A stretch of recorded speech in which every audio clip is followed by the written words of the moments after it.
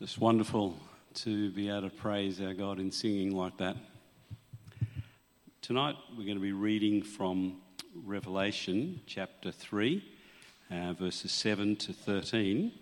And in the Pew Bibles, that's on page 1238. So it's Revelation chapter 3, verses 7 to 13.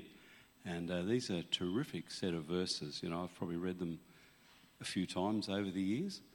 But as I was reading them again in preparation for this, I'm really looking forward, Nick, to what you're going to say. And I know that God's going to really speak to us through these words. To the angel of the church in Philadelphia write, these are the words of him who is holy and true, who holds the key of David. What he opens, no one can shut, and what he shuts, no one can open. I know your deeds. See, I have placed before you an open door that no one can shut. I know that you have little strength, yet you have kept my word and have not denied my name. I will make those who are of the synagogue of Satan, who claim to be Jews, though they are not, but are liars, I will make them come and fall down at your feet and acknowledge that I have loved you.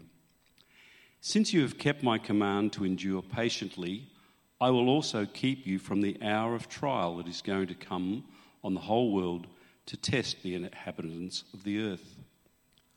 I am coming soon. Hold on to what you have, so that no one will take your crown. The one who is victorious, I will make a pillar in the temple of my God. Never again will they leave it. I will write on them the name of my God and the name of the city of my God, the new Jerusalem, which is coming down out of heaven from my God. And I will also write on them my new name. Whoever has ears, let them hear what the Spirit says to the churches.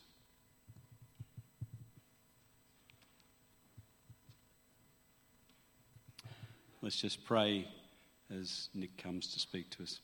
Father, we thank you for your presence with us tonight. We thank you that your Spirit, which spoke to the churches 2,000 years ago, is still speaking to churches and to our hearts today. We pray that you will speak through your servant Nick as he explains this word. In Jesus' name, amen. Thank you, David. Good evening, everyone. Great to be gathering with you here tonight. I might just head forward a little bit here. Got a wobbly lectern here. How are you going? Who's going away for Easter? Yeah? Who's going camping? I know Amy is. Good stuff. Well, I hope you have a good week. And is it kind of a study break for those who are studying this week? Is it a reading week or not quite? It's the same, okay. Hang in there. Tonight's theme is Dear Weary Church. So if you're weary from study, hang in there. If you are visiting, welcome. Great to have you here. We're kind of week 6 into a series on the book of Revelation, which is the last book in the Bible, and a series of letters that were written to these church communities in modern-day Turkey. It wasn't Turkey then, but it was part of the Roman Empire.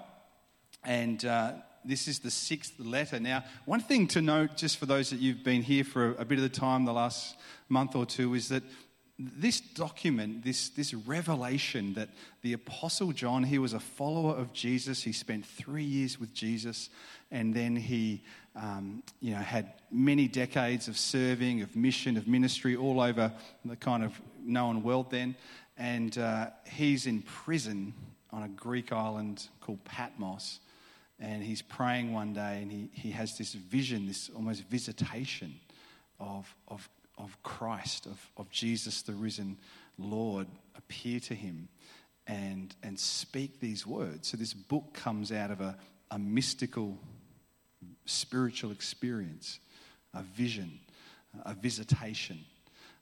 And these letters are sent to all the church communities and this last book of the Bible. As it goes on, we're not going to go any further than chapter 3, but as it goes on, it's called an apocalyptic book. And apocalyptic means, a secret, an unveiling of a secret, a revealing of a mystery. And it gives a little glimpse, if you like, into the way the kingdoms of this world and the kingdom of God are interacting over the course of human history. And it's kind of a cyclical book. So sometimes people get a bit stuck in Revelation and they try and work out, well, who's this referring to and who's that referring to? And at different times in church history, well-meaning, faithful Christians have thought, oh, well, the book of Revelation talks about the end time. It's talking about our time. It's talking about, Martin Luther thought in the 1500s, the great Protestant reformer, that what was happening in his time with the corrupt pope and a corrupt church system and wars and famines, and he read Revelation and thought, this is it. It's talking about the end of the world. And that was 500 years ago, right? So it didn't happen. So it's kind of cyclical. Now, the kingdoms of this world kind of rise and fall. There are problems and pandemics. I actually feel I'm really loud here, Dan. Could you pull this mic down a bit? Thanks. I don't want to oppress these people with my voice. Thank you. I can speak up if I need to, but that's great.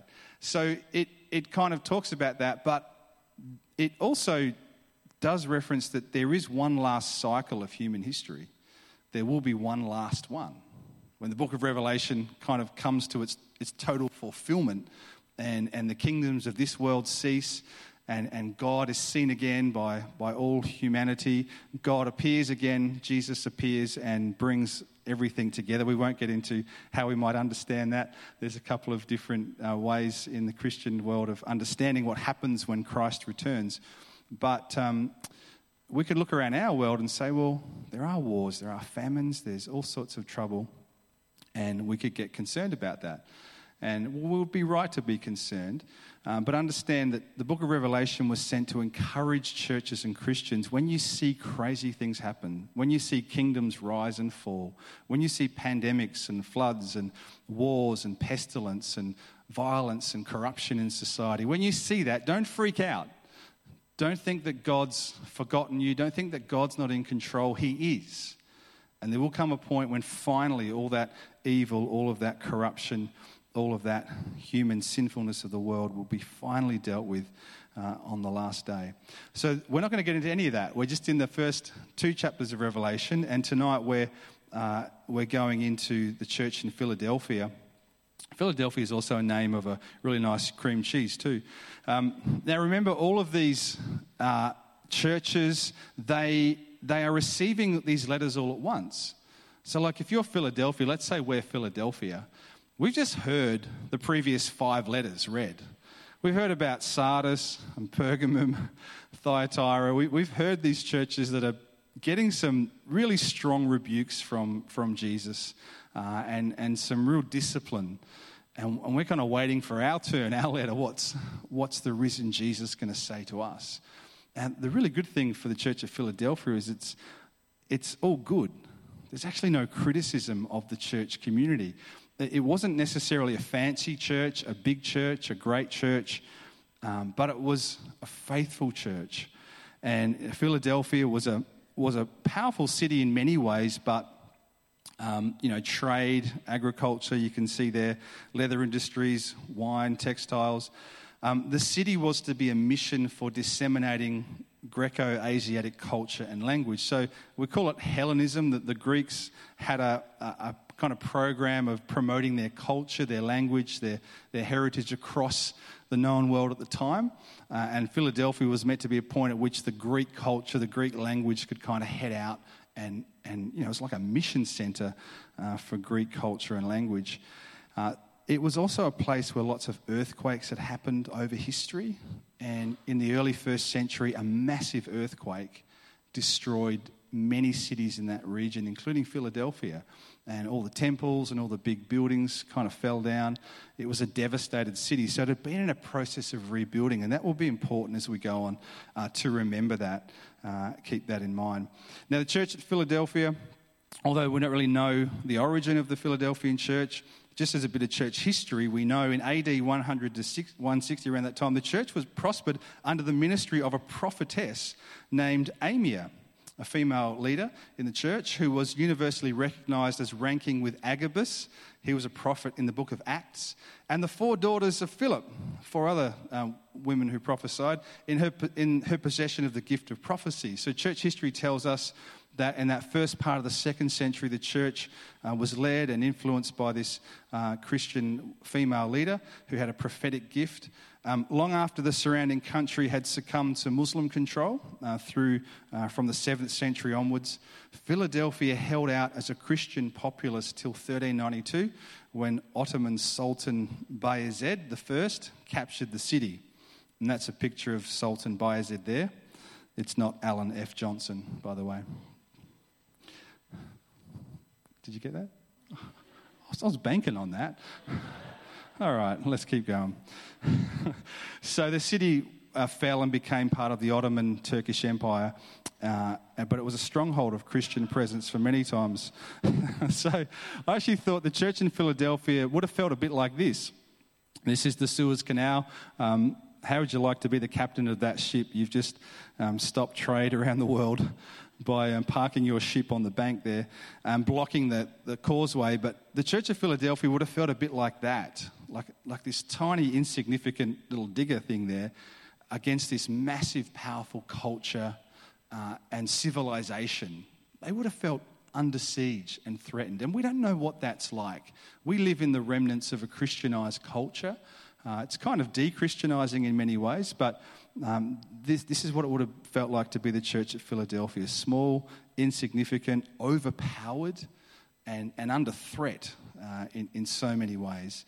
So as we've seen through these letters, there's often several parts to the letters, characteristics, something about who Jesus is, something about his character, a compliment, like a commendation, and then a criticism, a command, something that Jesus tells the church they need to be doing or do, and then a commitment from Jesus to what his promise is to them. That's kind of the framework of the letter. So let's have a bit of a look through it.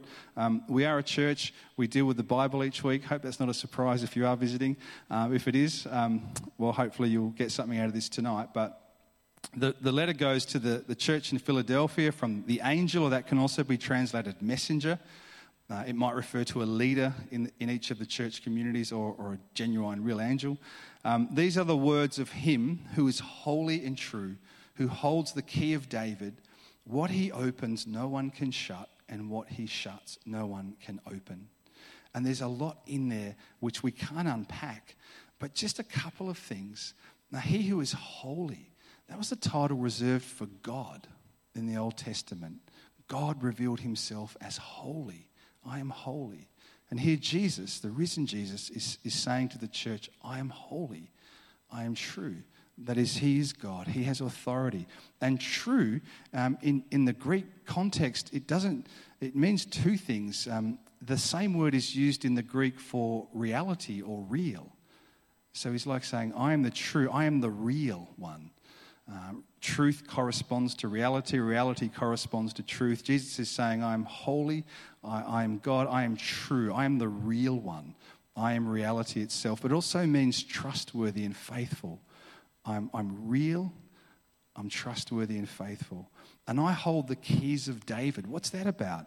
Well, this is where knowing the Old Testament is really important as Christians, as followers of Jesus. David was promised a kingdom by God that kingdom would never end, that it would have a king on the throne forever. Well, that kingdom did end, seemingly, late in the before the 1st century, and it seemed like there was no king. And here Jesus is saying, I am the king of that line, that fulfillment, that promise to God, to King David in the Old Testament. I hold the authority of God's kingdom and his purposes. And what he opens, no one can shut, and what he shuts, no one can open. We'll look at that in a moment a little bit more. But for now, let's look at the compliment, and there's quite a bit of compliment here. Remember, when there has been rebuke or criticism, it's out of love. God disciplines and tells us the truth and deals with us in a real and true way, out of love, not to condemn us, but to bring us to life and fruitfulness. Jesus says, I know your deeds, Philadelphian church.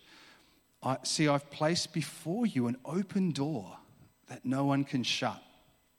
I know that you have little strength, yet you've kept my word and you haven't denied my name. Remember, they're a tiny, small community. They're surrounded by religious persecution, by cultural, political persecution. They're stood firm.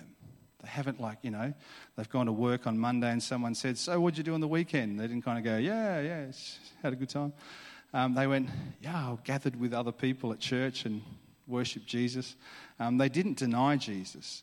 I will make those who are synagogue of Satan, we'll look at that in a moment, who claim to be Jews, though they are not, but lies. I'll make them come and fall down at your feet and acknowledge that I have loved you, since you've kept my command to endure patiently. I will also keep you from the hour of trial that is going to come on the whole world to test the inhabitants of the earth. There's a lot in there to unpack, and we can just take a couple of things, which I will. I'll get to the synagogue of Satan stuff in a moment. But just this image of people coming, falling down at their feet. It's Jesus saying to this little community that though these people don't acknowledge you as being of God or from God or having God's acceptance, don't worry, one day they'll see. And some people think it's a reference to like a revival and an influx of Jewish people into the faith. Most of the first Christians in the first century, at least from the book of Acts onwards, were Jewish people. They were Jews who were waiting for their Messiah and believed that Jesus was the Messiah. But it turns out over time that they began to be separated and persecuted from their Jewish community. Now, they were separated from the synagogues. They were kicked out of the church. And you might think, it's no big deal. You can just go to another one. But the synagogue was not just their religious center. It was their cultural center. It was their social center, their legal center. Everything happened there. So it was like having no access to the town market, the town legal system, the town social centers, the town church. When they were saying that they believed in Jesus, they were threatened. If you continue to hold this belief, we're going to kick you out of the synagogue. You'll lose everything. So it was really full on. So Jesus is saying to the church, there'd be Jewish people in that church who've been kicked out and being told, you're not from God. God doesn't accept you. God doesn't love you because you believe in this Jesus. And Jesus is saying to them, don't worry, hang in there.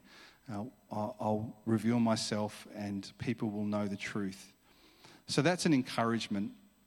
And then I'll just touch base on the Jewish kind of situation here. The Old Testament is foundational for Christians, and the New Testament is not anti-Jewish.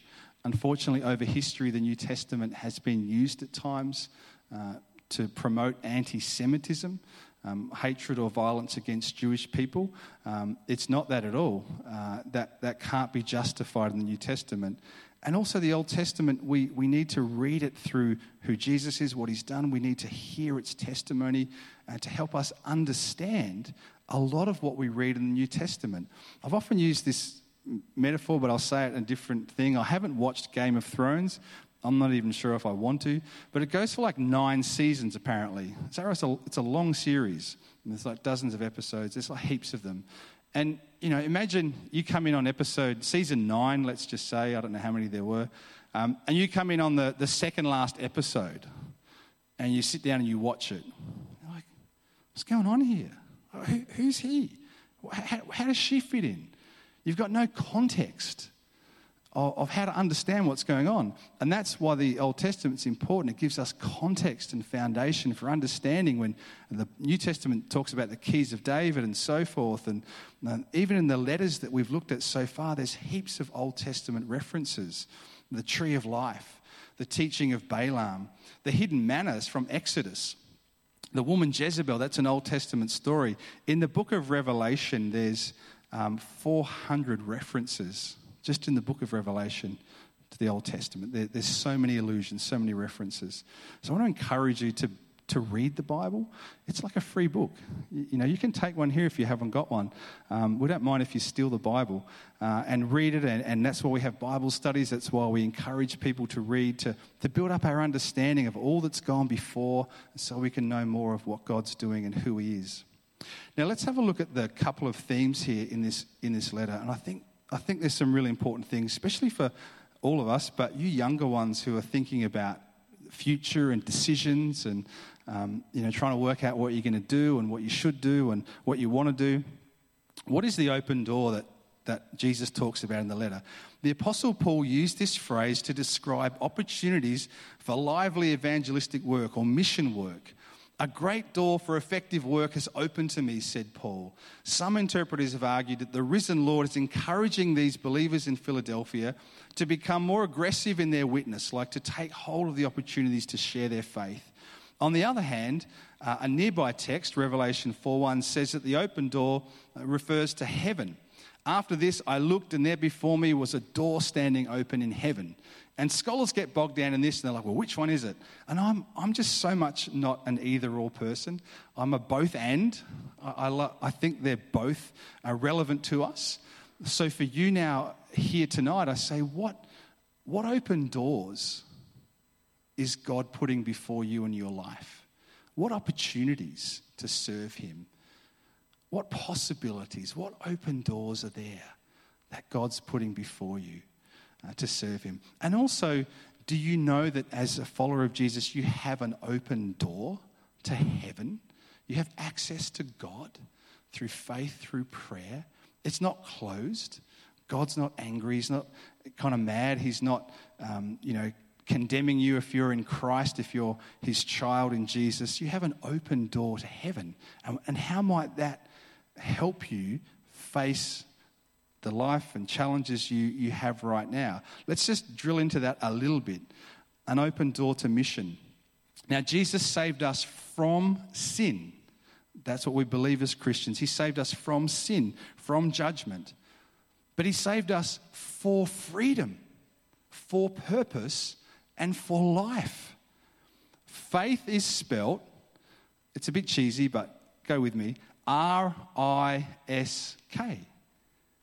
Faith equals risk in the New Testament over and over again. We aren't called to just not sin, to just be good people and moral, upright people. That's a good start. But that's not the whole of our calling as followers of Jesus. We're called to love fiercely and to move forward, to move ahead, to be bold in mission, to be bold in sharing Jesus. It's not just, just try not to sin and be a good person and that's all. That's a good start. Jesus has saved us from our sins, but he saved us for freedom, for purpose, and for life. Now, if you aren't depending on God for anything, then you don't need faith. If there's no risk, if there's no possibility of failing, if there's no uncertainty or unknown in your life, if you've got it all pinned down and, it's all safe and comfortable, why would you actually need faith? Faith is risk. It is edgy. And I think so much in the New Testament you see that the Holy Spirit is moving and encouraging and inspiring people to move out through open doors, people to take hold of opportunities, people not to draw back and be fearful and just kind of play it safe, but to step out in faith. So what opportunities are before you in your life right now to serve God and God's purposes? What opportunities, what open doors are there? Or perhaps conversely, are you stuck? Do you feel like you're stuck? You don't know what to do. You don't know where to go.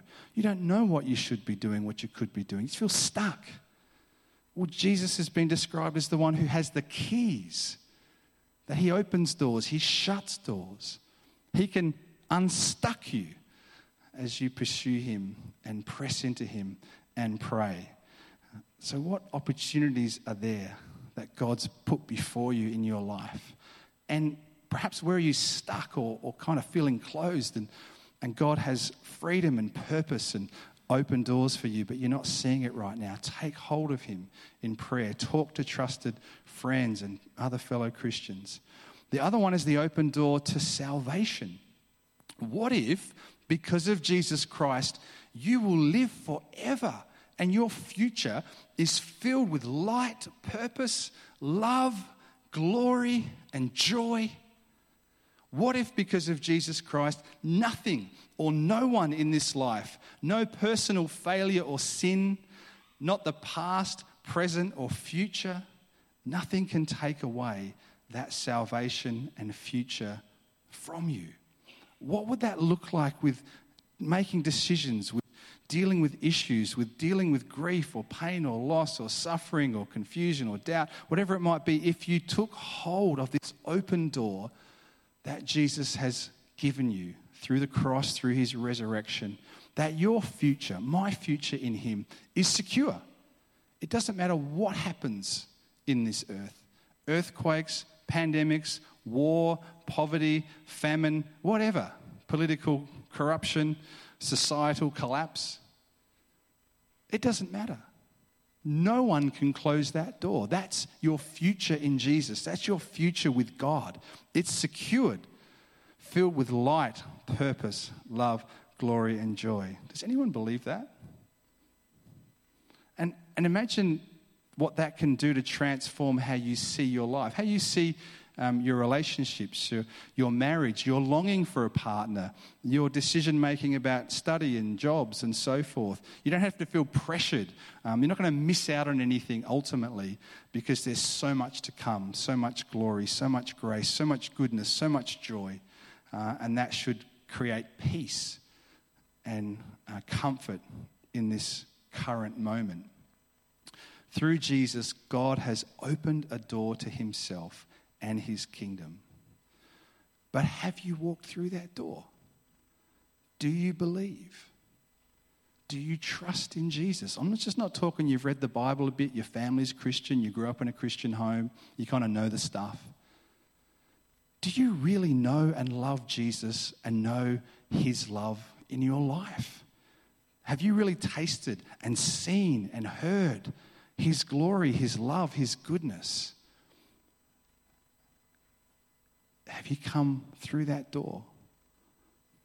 Do you have that assurance? Because the door's open through Jesus. Let's just look at why we might not walk through those open doors sometimes. Well, maybe you like it on your side of the door. I like it here. It's comfortable. It's familiar. Why would I want to mix all this up and change all this? Why would I want to mess up my life by going through an open door? I'm not sure what's going to happen. Maybe you're afraid of the unknown or unknown things. What will happen if I step out, lose control?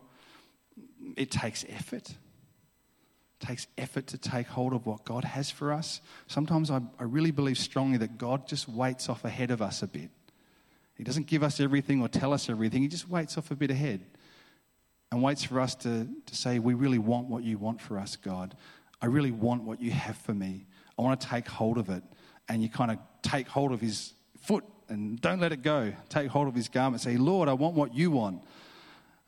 Sometimes you've got to dig for it and fight for it in prayer. Maybe you can't be sure of the outcome. What if I take a risk and take this opportunity or go through this open door I think God's opening? I don't know what's going to happen. That's why you need faith. You doubt or are unbelieving. Maybe you just don't believe God has anything for you. Maybe you just don't believe that God can't use you, God won't use you, or God is not interested in you. That's all false and wrong. Finally, there'll be opposition. The Philadelphian church knew that. All the Christians in the New Testament and many around the world today know there's opposition when you pursue what God has for you, when you go through the open doors of opportunity. There is risk, there is opposition, there is trouble. I remember when Amanda and I were praying about coming to Kew Baptist about 10 years ago, we really struggled. We really wrestled with whether God was calling us to come. And we just felt in this space for 2 or 3 months where we were just unsure. We couldn't get a strong yes, a strong no. In some ways, kind of in our heart, we didn't really want to come because we'd been in different types of church communities, and Kew was a different church for us in terms of its history and its traditions and so forth, and we kind of weren't sure. And then one day I was praying at home, and I think I was in tears because I really just didn't know. We just didn't know what God was calling us to do. And I remember looking in our lounge room and there was like an open doorway. And look, as best as I believe God spoke to me, I just sensed God saying, I've placed before you an open door. And you can walk through the open door, or you can not walk through the open door. And sometimes that's hard, isn't it? You say, God, what do you want me to do with my life? And then God says, what do you want to do with your life? Like, oh, so I get a say as well. And so we prayed about it, and I shared it with Amanda, and we just felt God had placed an open door, an opportunity for mission and ministry, and we decided to walk through. And 10 years later, we're glad we did walk through, and we look forward to our time that we have here. So for you, perhaps there's an open door that you know of already. Perhaps there's a stuckness or an uncertainty. Pray through that, talk through that. But God does have opportunity for you. He does have possibilities ahead for you. No one who's a follower of Jesus is not needed or not important in the mission that Jesus has for the world. And that could express itself in many different ways. Maybe you're working in a cafe at the moment, you're studying, and you're like, I don't want to work in a cafe. It's not what I want to do. I just want to do a shout out for hospitality workers, by the way. It's a great thing. Don't knock it. I worked in that industry for 10 years, and hospitality is good. So enjoy that hospitality work. But wherever you might be in a situation like, this is not what I want to do. This is not where my heart is. Okay, well, don't kind of just whinge about it. Like, ask God for opportunities where you are. Lord, I'm not even sure what I'm meant to be doing here or doing. Just say, God, use me. Give me some opportunities. Open some doors here to serve you, to be used by you. Don't get stuck in thinking that it's always on ahead. God can use you and take hold of your life where you are if you let him. Now, Philadelphia receives no criticism, so we'll just jump over that one. But then finally, just a couple of things. Jesus promises that he is coming soon. Hold on to what you have so that no one will take your crown. Now, coming soon is mentioned a lot in the Bible. The Lord's promise to come soon is repeated 5 times in Revelation, always in the first person. It's always Jesus speaking. A similar phrase is found in the opening verse of Revelation. All the promises Christ makes concerning his soon return are given from the perspective of eternity rather than earth.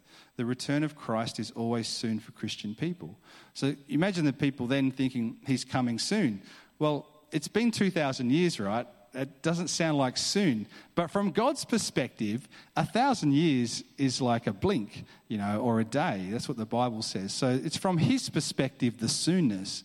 But if you think about it, everyone in this room here will see the risen Jesus within the next 70 years, give or take some of you reaching 110. That's pretty soon, right? The average life is 4,200 weeks. By the time you're 21, you've spent 1,000 weeks already. So you got 3,200 by the time you're 21. It's not that long. And so the promise is, be ready. Take this seriously. We will all stand before God. We will all see him. And in Jesus, we get to see God with joy and worship and great love and celebration. But take that seriously. It's a promise and it's also a warning. I'm coming soon. And this is the commitment to finish on this. Jesus says, the one who is victorious, that is the one who persists in following him and believing in him, I will make a pillar in the temple of my God. Never again will they leave it. I will write on them the name of my God and the name of the city of my God. There's a bit of a pattern happening here, right? The New Jerusalem, which is coming down out of heaven from whoever, and I will write on them my new name. So we get tattoos in heaven. Whoever has ears, let them hear. It's true, the Bible says that. It's a tattoo, right? Whoever has ears, let them hear, and it's free, you don't have to pay for it, what the Spirit says. Now, this is a beautiful promise of intimacy. It's Jesus saying, as the Son of God, the God that he has enjoyed eternity with and now dwells with in glory, that creator God, that almighty God, the Father, is our God.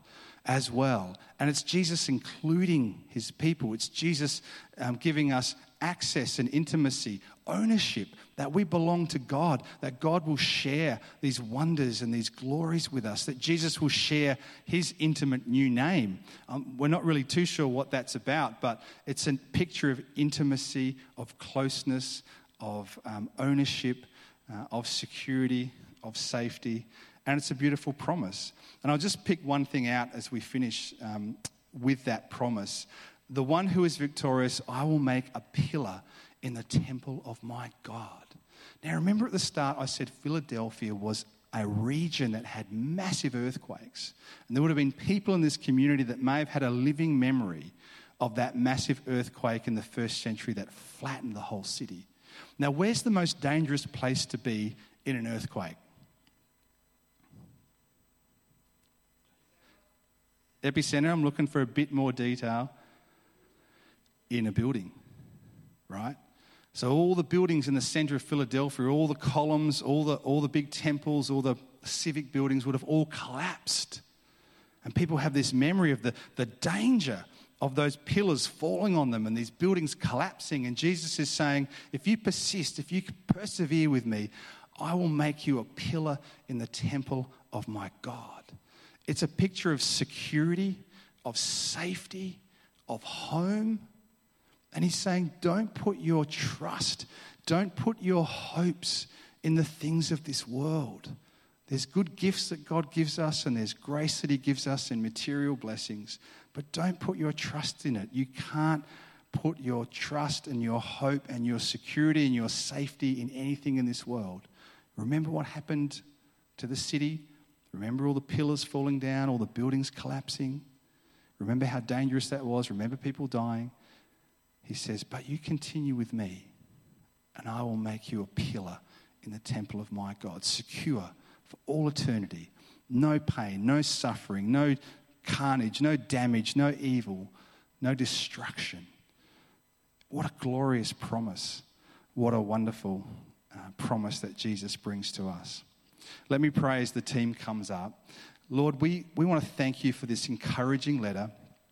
Lord, there's so much here that we can't really go into in great detail, but for what we have heard, Lord, would you help us to know that ultimately you are the one who opens doors, and we want to walk through the doors that you open, Lord.